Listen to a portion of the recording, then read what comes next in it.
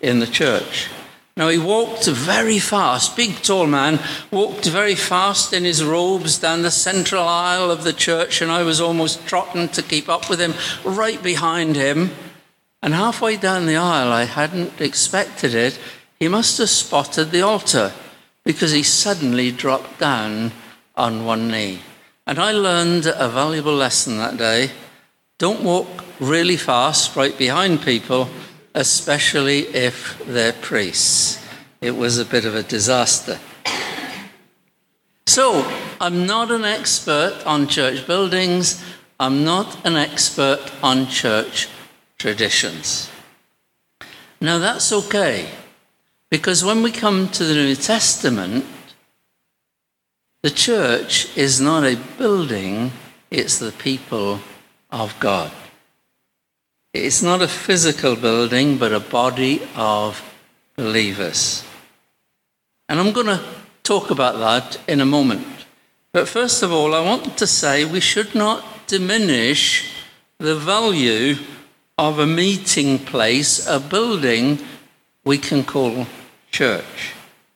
A church building serves as a focal point in the community for the witness we have.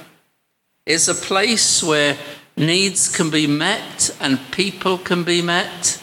It's a place where we gather to receive ministry, to give worship. And it's interesting that the New Testament church met in buildings. First in the temple, until, of course, persecution made that impossible. Then in the buildings of people's homes. So the New Testament church met in buildings. And so we thank God this morning for our church building and all that's done within it and all that's done from it. And it's important what our pastors are leading us to do this morning, to rededicate in this new year our building we meet in to the Lord. We want everything that's done in this place to have the blessing of God and also to have the right spiritual atmosphere. I'm a great believer in spiritual atmospheres. That's why I think praying around our building is a vital thing to do. Now, having said that, I want to talk not about the church building, about the body of believers, the temple of God. I've only got one point, and I'm going to develop it in different ways. The church is God's dwelling place. 1 Corinthians 3:16. Don't you know that you yourselves are God's temple and that God's Spirit dwells in your midst? If anyone destroys God's temple, God will destroy that person. For God's temple is sacred, and you together are that temple. The context and the language is plural. You together, he says, are that temple. There's a great verse in Ephesians 2:21 where Paul is talking about the Jews and Gentiles coming together in Christ. And he goes on to say, in him the whole building is joined together, rises to become a holy temple in the Lord. And in him you too are being built together to become a dwelling in which God lives by his Spirit. And then we have the oft-quoted text in Matthew 18:20 where Jesus said, for where 2 or 3 gather in my name, there I am with them. The church is not a club of which we're members, of which we choose to participate or be part of. The church is not a club. The church is God's temple, his dwelling place. Of course, God is what the theologians call omnipresent. He's everywhere. But as I want to share with you for a moment, there are times when God's presence dwells specifically and in a special way in a place. The first time this happened was in the tabernacle. This was the building, the tent building that Moses erected at God's command as the people wandered through the desert. We call it a tabernacle. It's another word for tent, but the original Hebrew word, mishkan, means literally dwelling place or residence. And in part of that tabernacle, in the most holy place, God dwelt. And it was, if you like, God's dwelling or God's house from, we think, about 1437 BC to 957 BC. The next dwelling place was Solomon's temple. That was built in, we know a more accurate date for that, 957 BC. The Ark of the Covenant that had dwelt in the tabernacle was moved into this more permanent, solid building. The temple was God's dwelling place until the Babylonians ransacked Jerusalem in 586 BC, and it was destroyed along with the city.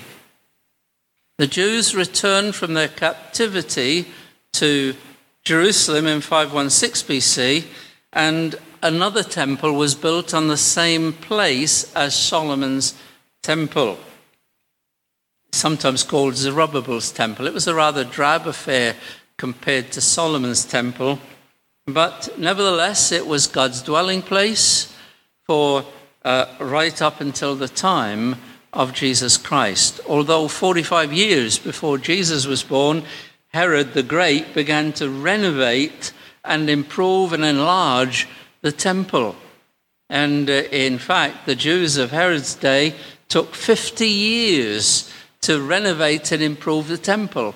And they did a magnificent job. In fact, Herod built a large courtyard so big it could hold thousands of people. And that's the courtyard in which Jesus turned over the money changers' tables and drove them out of the temple, declaring that God says, "My house shall be called a house of prayer." Then we come to the new covenant. You remember when Jesus died on the cross, and I love the way the Bible says he died once for all. The barrier between a holy God and sinful people was removed. When Jesus died, the veil of the temple was torn in two from top to bottom, opening the way to God. That's what the writer to Hebrews is talking about in chapter 10, where he says, "Therefore, brothers and sisters, listen. We have confidence to enter the most holy place by the blood of Jesus, by a new and living way opened for us through the curtain, that is his body. And since we have a great high priest over the house of God, let us draw near to God with a sincere heart and in full assurance that faith brings, having our hearts sprinkled to cleanse us from a guilty conscience and having our bodies washed with pure water." Now, God's temple is his people. I like the way one writer put it. In the Old Testament, God had a temple for his people. And in the New Testament, God has a people for his temple. Church, we are today God's dwelling place.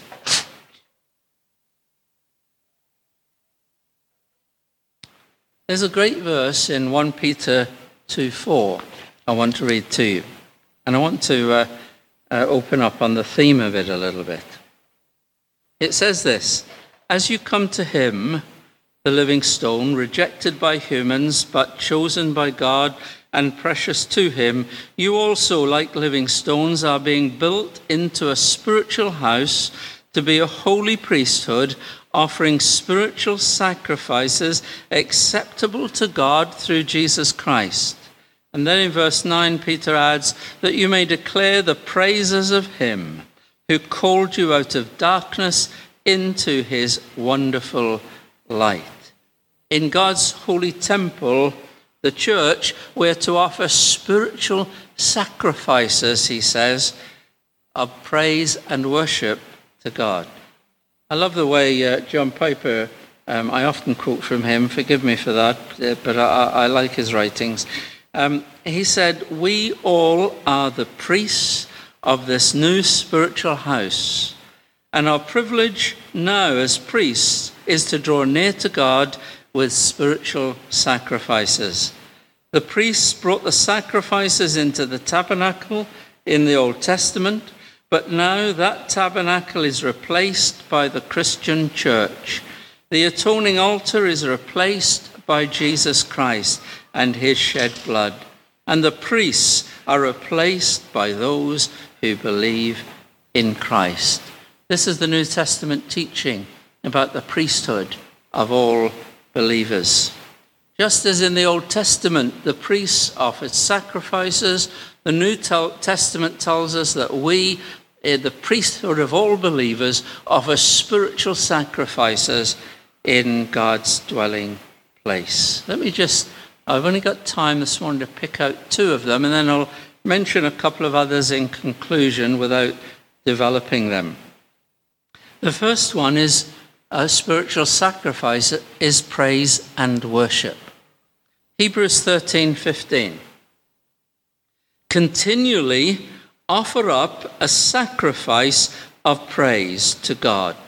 That is the fruit of lips that give thanks to his name. Worship is something that flows from our hearts to God himself. Worship is more than just singing songs or going through the motions. Worship is more than what some churches would practice as a set of rituals or reciting of creeds. True worship changes us. Richard J. Foster wrote, "If worship does not change us, it has not been worship. To stand before the Holy One of eternity is to change. Worship brings in holy expectancy. It ends in holy obedience." Isn't it sad that so often, I've watched this as a pastor, people could come into church and be so distracted by so many things that they miss the truth that God is here. I used to do what our pastor does. At the end of every service, I used to go straight to the door so that I shook hands with everyone as they left. I remember one Sunday, a lady shaking my hand with a frown on her face. And she said to me, I'll never forget it, she said, "Pastor, the worship this morning just missed the mark. They sang all the old songs, no new ones." She said, "And if you don't mind me saying so," and I did, she said, "your sermon was too long. I switched off halfway through." And she said, "The kids at the back were making so much noise, I didn't get anything out of the service this morning." And for a few minutes, I felt a little bit discouraged, to be honest. Easy to discourage your pastor, you know. But 5 minutes later, though, this is true, it really happened, a lady called Violet shook my hand with a big smile. She said, "Pastor," she said, "the worship this morning was wonderful." She said, "God was here."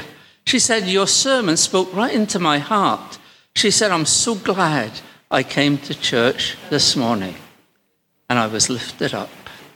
And I thought, how sad. God was here. One person entered into it, and her heart was changed and touched. Another person was so distracted by negative things, missed it all together. How easy it is to do that. We can get paranoid about little things, how long the service lasts, how long the sermon is, what kinds of songs we sing, were they new, were they old, who's here, who's missing, ad infinitum. We're here to worship God, to bring Him our sacrifices of praise and worship. A sacrifice is something you give that costs you something. You give it out of love. You give it because someone is special to you. It's a sacrifice.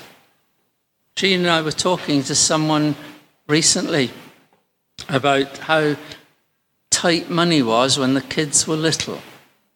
You don't go into the ministry to get rich. And we were in a church that didn't have a lot of money, and we were getting paid a very small amount, and money was really tight. And Jeannie at that time, although she had other clothes, of course, she only had one dress for best. And I had just one suit to my name, and we had just one pair of shoes each, because we had children to feed and clothe. And don't get your violins out just yet, because there's more.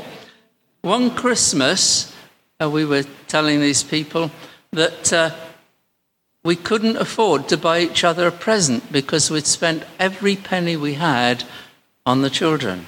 I expect their other parents have been in that situation too. Do you know, we didn't mind that one bit.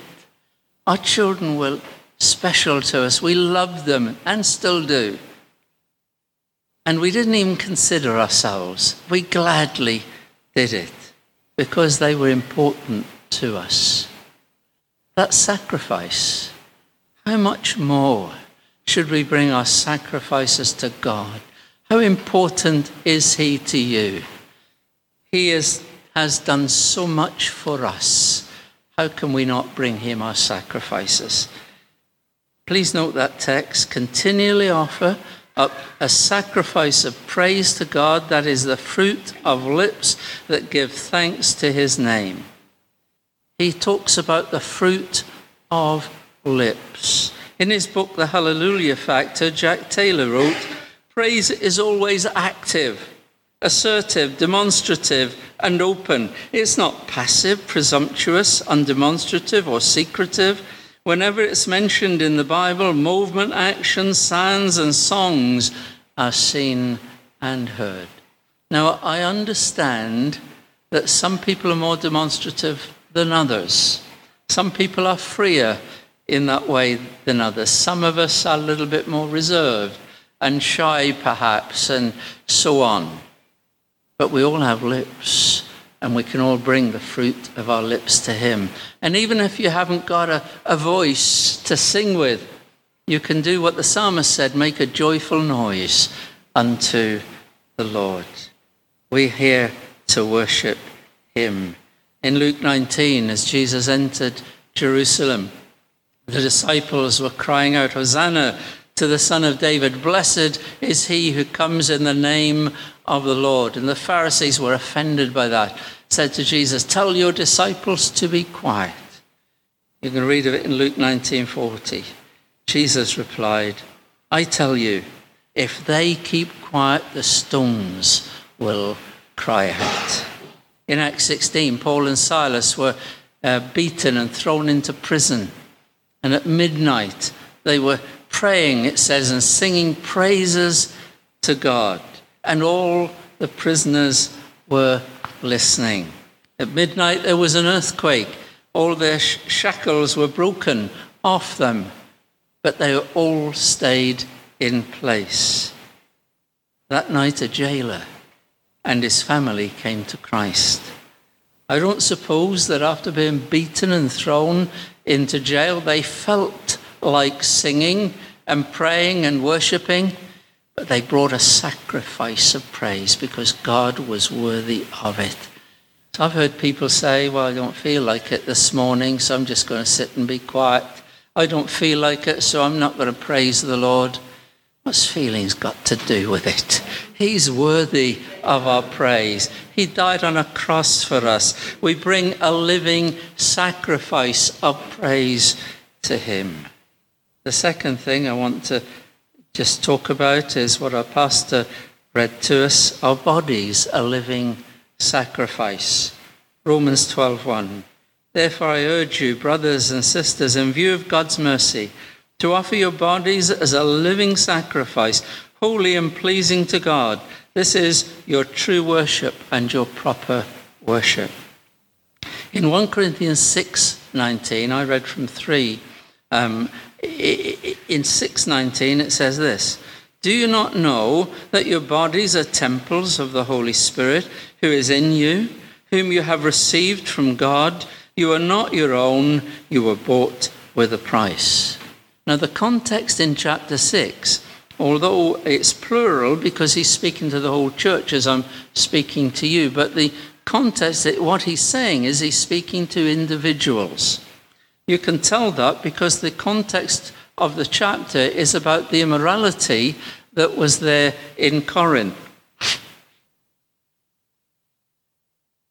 And he talks about how wrong it is for an individual to join their bodies to a prostitute. Now, the whole church can't do that. Clearly, he's talking to individuals when he says that. And he says, as well as corporately, individually, we are the temple of the Holy Spirit.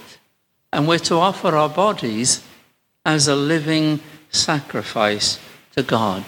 But he's not just thinking in that those verses of our bodies, because he goes on to say, do not be conformed to the pattern of this world, but be transformed by the renewing of your mind. We used to sing a song, all that I am, I lay before you. All I possess, Lord, I confess, is nothing without you. Saviour and King, I now enthrone you. Take my life, my living sacrifice to you. Piper again, last time I'm quoting him this morning. Let every act of your body in living be an act of worship. That is, let every act of your living body be a demonstration that God is your treasure. Let every act of your living body show that Christ is more precious to you than anything else. I love the way J.B. Phillips paraphrases Romans 12, 1-2. With eyes wide open to the mercies of God, I beg you, my brothers, as an act of intelligent worship, to give him your bodies as a living sacrifice, consecrated to him and acceptable by him. Don't let the world around you squeeze you into its mold, but let God remold your minds from within, so that you may prove in practice that the plan of God for you is good, meets all his demands, and moves towards the goal of maturity. Now, the problem some Christians have is one of commitment. You've seen it, I've seen it. Perhaps we've been there sometimes too. Some people come to church when it suits them, to participate when they feel like it or occasionally. Their involvement, sadly, in church often mirrors their walk with the Lord. Perhaps you've heard the old story of the conversation that took place in a farmyard between a hen and a pig. Now, it could be a made-up story, this. The hen and pig were talking about human lack of food for human people, how that people are hungry in the world around. And the hen said to the pig, I've got an idea, I've got a proposal. She said, I propose that every morning we give those around our farmyard a breakfast of egg and ham. The pig looked at the hen and said, that's okay for you. For you, it just means involvement. For me, it's total commitment. That's an old story, I know. But some people, like the hen, for them, it's just an involvement. Jesus calls us to total commitment. All that I am, I lay before you. This passage of Scripture is talking about a different kind of commitment to what some people have. It's giving all we have to Jesus. Let me conclude. There's a couple of other places in the New Testament talk about bringing sacrifices to the Lord. I can't open them up, I'll just mention them. Doing good and sharing, ministering to one another. Hebrews 13:16. Do not neglect doing good and sharing, for with such sacrifices God is pleased. The idea here in the Greek is of sharing what we have with those around us as they have need. One commentary says, we are prone to think constantly of our own interests, and there is a great danger of forgetting the duty we owe to those in need. And the other one, which I can't open up, is in Philippians 4:18. Paul received gifts of support from the Philippian church and says, I received from Epaphroditus what you have sent, a fragrant aroma, an acceptable sacrifice, well pleasing to God. Here the idea of a fragrant aroma is the sweet-smelling incense that's ascended to God with the sacrifice. It's interesting in Acts 10 when the angel appeared to Cornelius, he says, your prayers and gifts have come up for a memorial before God. We may think that when we give financially, we're giving to church or to a ministry. No, we're giving to God. And that's a sacrifice that we're called to make. So here we are, the beginning, first time we've gathered together in 2023. And we have an opportunity to begin afresh in so many ways. And I couldn't help thinking of Joshua when he called all the nation together. And he called them to a new act of commitment to God. And then he said, as for me and my house, we will serve the Lord. May we as a church and as individuals at the beginning of this year say that, as for me and my house, we will serve the Lord. Amen.